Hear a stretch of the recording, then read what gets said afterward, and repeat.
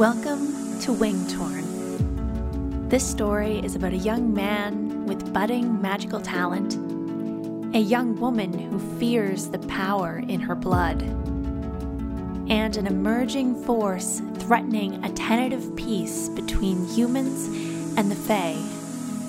This is a fantasy serial podcast, written and performed by Claire C. Marshall.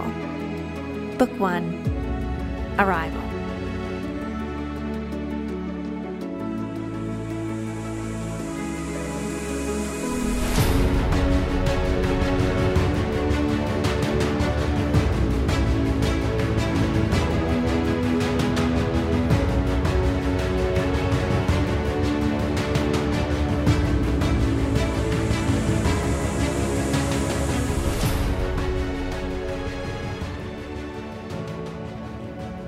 Chapter 2. Connor. Connor barely slept that night. Upon seeing Connor at the top of the landing, gawking at the mysterious young woman and the large stranger, Mother had dashed up the stairs and chased him into his bedroom, as if he were a child. He covered his face with his hands just thinking about it. He probably looked like a child, running away from his short but fierce mother, back to the safety of his bedroom. He lay awake listening. In hushed tones, they shooed Fingal out of the house. Connor peeked out of the window, watching Fingal's dark shape trudge into the rain and head south. Where was he going? Connor had climbed back into bed and stiffened as there was more activity on the stairs. Mother spoke in harsh whispers to the mysterious half-fae, who barely said a word as the guest bedroom door across from his room creaked open and then shut again. Then, his parents headed back to their bedroom, down the hallway, and Connor's drowsy mind swam through a torrent of questions. He dreamt he'd entered his parents' bedroom to demand answers, but it wasn't their bedroom. It was an endless sea of darkness, and the smell of fresh roses was all around him, so sickeningly strong that his nose hairs twitched and he nearly gagged. He woke just after sunrise, as the long orange rays permeated the window pane. He sat up wearily. Across the hall, he heard the guest room door open and the soft padding of bare feet on the wooden floor. She was awake. He listened to her descend the stairs and then threw himself out of bed, determined. If he could catch her alone, without his parents interfering, maybe he could get some answers. Like why she's a fugitive, why he'd never heard of Fingal before, why she only had half a wing. He felt her magic even though he wasn't in the same room as her. Was that normal? Perhaps for a powerful adult fae, but a young half-breed his age? It seemed unlikely, at least from his research on the subject. And shamefully, he thought, he wanted to know why she looked so human. He felt guilty for thinking it, but all of the artist renderings of half-breeds made them out to be hideous, lumbering monsters. Had he been reading anti-fae propaganda this entire time? That wouldn't surprise him.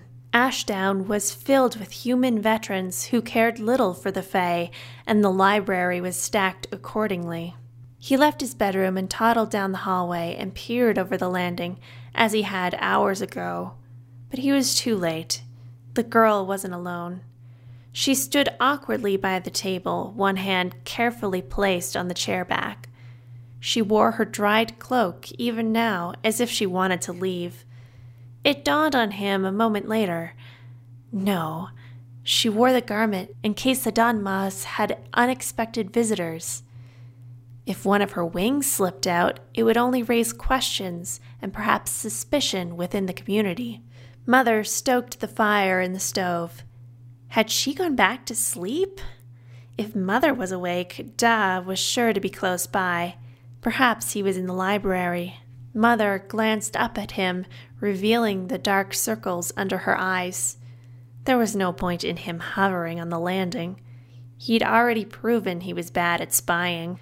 "Good morning," he said, trying to sound cheerful.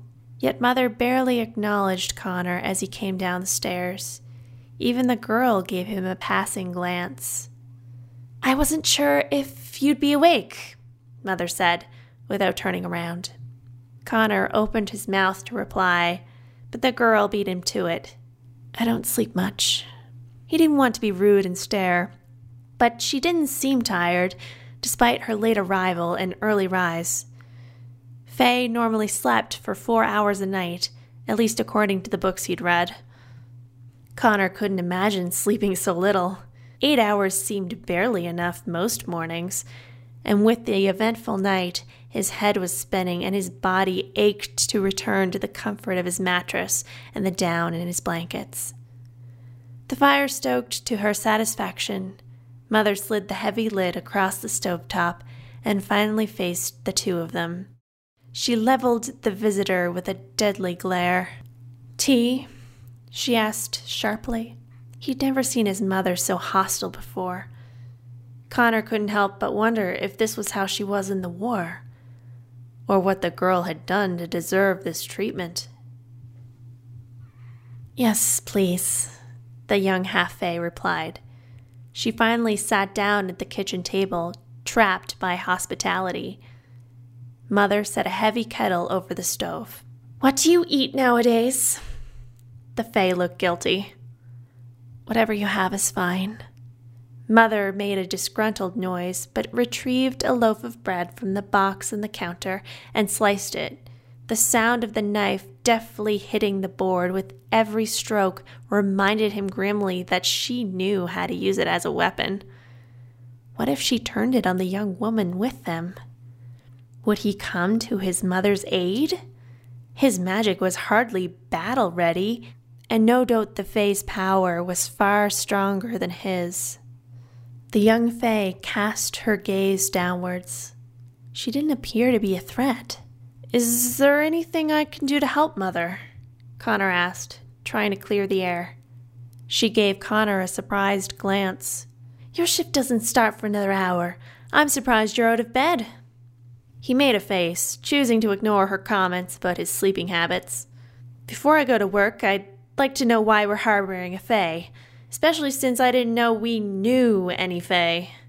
"We don't," Connor's mother said, as the young fae looked up, stirred by his confidence, and said, "I'm not exactly a fae."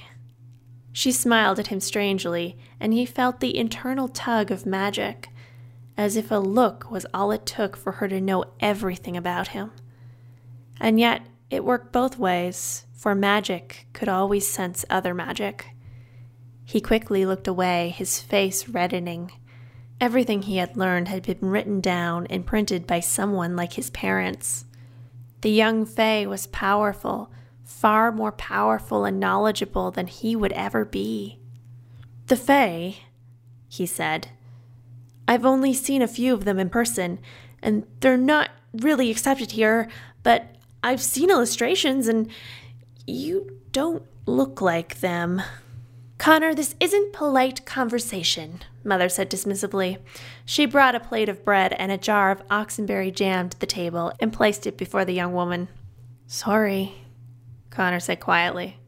What she meant was the term half-breed had connotations in every corner of the realm, but none of the definitions seemed to apply to their guest, because, for whatever reason, she had been spared the afflictions and imperfections of her fellow half-fae, the evil queen's terminology.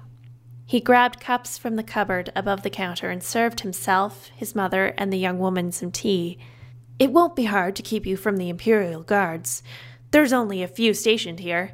You could hide in the spare room. The library might keep you more entertained, though, if that's all right."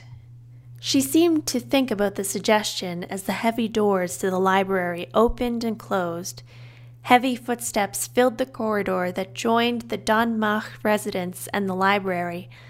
Donach, Connor's father, emerged from the archway beneath the stairs. He carried a scroll wrapped with twine, and his fingers were stained black from ink. we'll have to go to the supplier today. We're out of paper. Mother grabbed the pot from the stove and slammed it on the table. Again? But we just got a shipment. Yes, and we used it to print The Glory of Freedom Day and Ileman's account. That cursed tome. She sat down, ignoring the dripping cup Connor had served her, handling instead the pot to steady her hands. All of the human veterans Connor had encountered cringed at the widespread appeal of the war stories. Now that words could be replicated without the use of scribes, the post-war afflictions veterans commonly experienced, the shakes and the nightmares, had reportedly become worse. Connor would pretend not to hear his father and his mother crying in the night. He didn't need to ask them about the horrors they'd seen. The young woman gripped the table edge and implored them, "Is there anything I can do? Please let me help." "You've done enough," Mother muttered bitterly. Da sighed and sat down next to the young woman. "That's not fair, Nora." "Isn't it? The girl killed." The word stung Connor fiercely. It hit his mother, too, even though she was the one who had said it.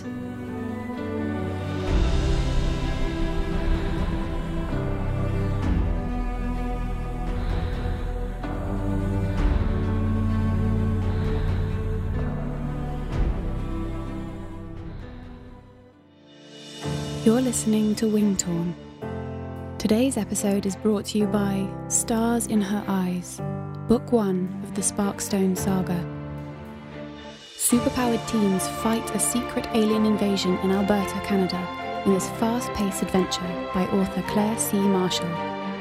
Read the prologue and the first 3 chapters for free at sparkstonesaga.com. That's sparkstonesaga.com. And now, Wingtorn continues.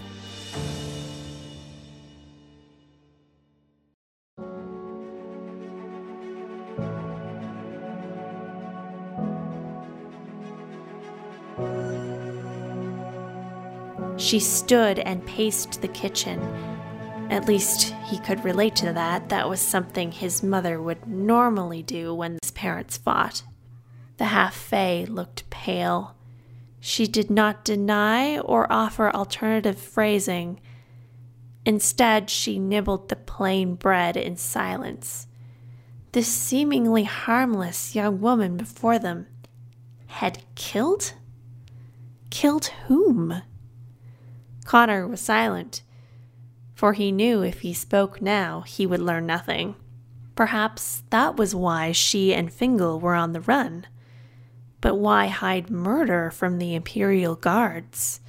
Just knowing a crime had been committed, no matter how old it was, Connor was now a participant in the deception, which felt just as bad as being accused of murder.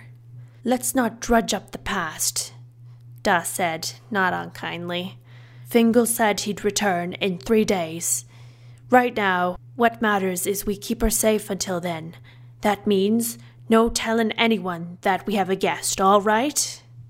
"Right," Connor said hesitantly. "But..." Da held up the scroll. "You're gonna go down to the market and bring new paper rolls back. We need 3. Connor protested. "The cart's still being repaired at the stables. I'd have to do it by hand, one by one. That could take all morning." "Yes, I'll take your shift at the library." "Can't you help?" "No, I have to help your mother set the type. We have 2 volumes to print before tomorrow." "All right." Connor turned with his tea, heading for the library connected to the house, but he halted and turned abruptly, their mysterious potential murderess momentarily forgotten. "Wait, the paper. It's 50 argent per roll." "I'll get you the money from the safe," Da said. "But yesterday you said we had less than 200 argent in the safe. 180 if I'm remembering the number on the ledger correctly." Connor set his tea down on the counter. "I knew you would do this. I knew it." "What are you talking about, sweetheart?" Mother said. She smiled at him sweetly now, but beneath her stare was a warning that said, "Do not do this today, Connor." Connor balled his hand into a fist. "If we spend the money on the paper and counting the money that you gave to that man Fingal, there won't be enough for a carriage to the capital to pay for my entrance exam. I saved half, as promised. You said you'd help me with the other half if I worked hard in the library." "We did promise that," Mother said slowly, exchanging glances with her husband. "Business has been brisk this year, but the expenses have nearly cleaned us out. You don't want me to train at the tower," Connor finished. I don't know if that's possible," Mother said with a sad smile. "What do you mean?" Connor asked, alarmed. "It's possible. I have the potential. I really think I can pass. I've been studying every night. The entrance exam is in a fortnight. I have to be there." "You don't have to be," Da interjected. "If I want to work in the tower to be a wielder, yes, I do." "You can always take it next year," Mother said as she retrieved and sipped her tea. Connor looked from his mother to his father to the young woman. "It's because of her, isn't it?" "He has magic," the young woman started to say. "He has to train." "It's not just her," his mother interrupted. "It's a lot of things. By next year, you'll have enough to go. You'll be of age, and you won't need our letters of permission. Not to mention, you'll be more prepared." "I would be more prepared for the exam if you hadn't saddled me with these extra shifts."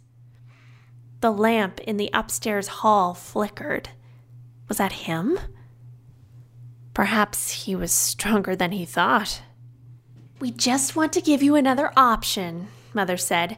"There's no guarantee with the exam.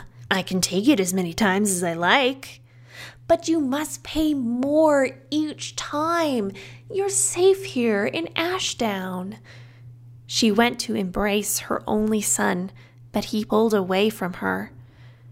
"Tell me why she's here, who she really is," Connor demanded, pointing at the half-fae.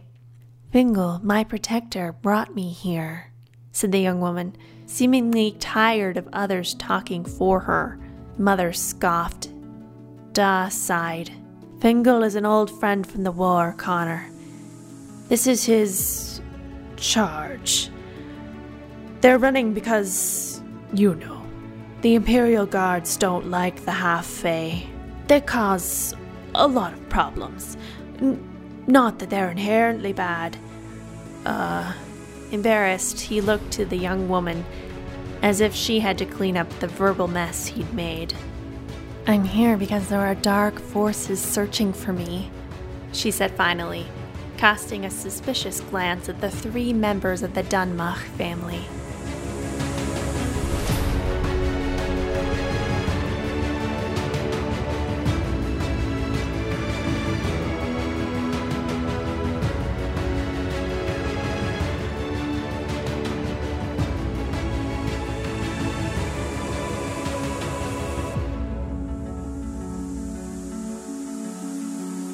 Thank you for listening to Wingtorn. This episode was written, performed, and produced by the author, Claire C. Marshall.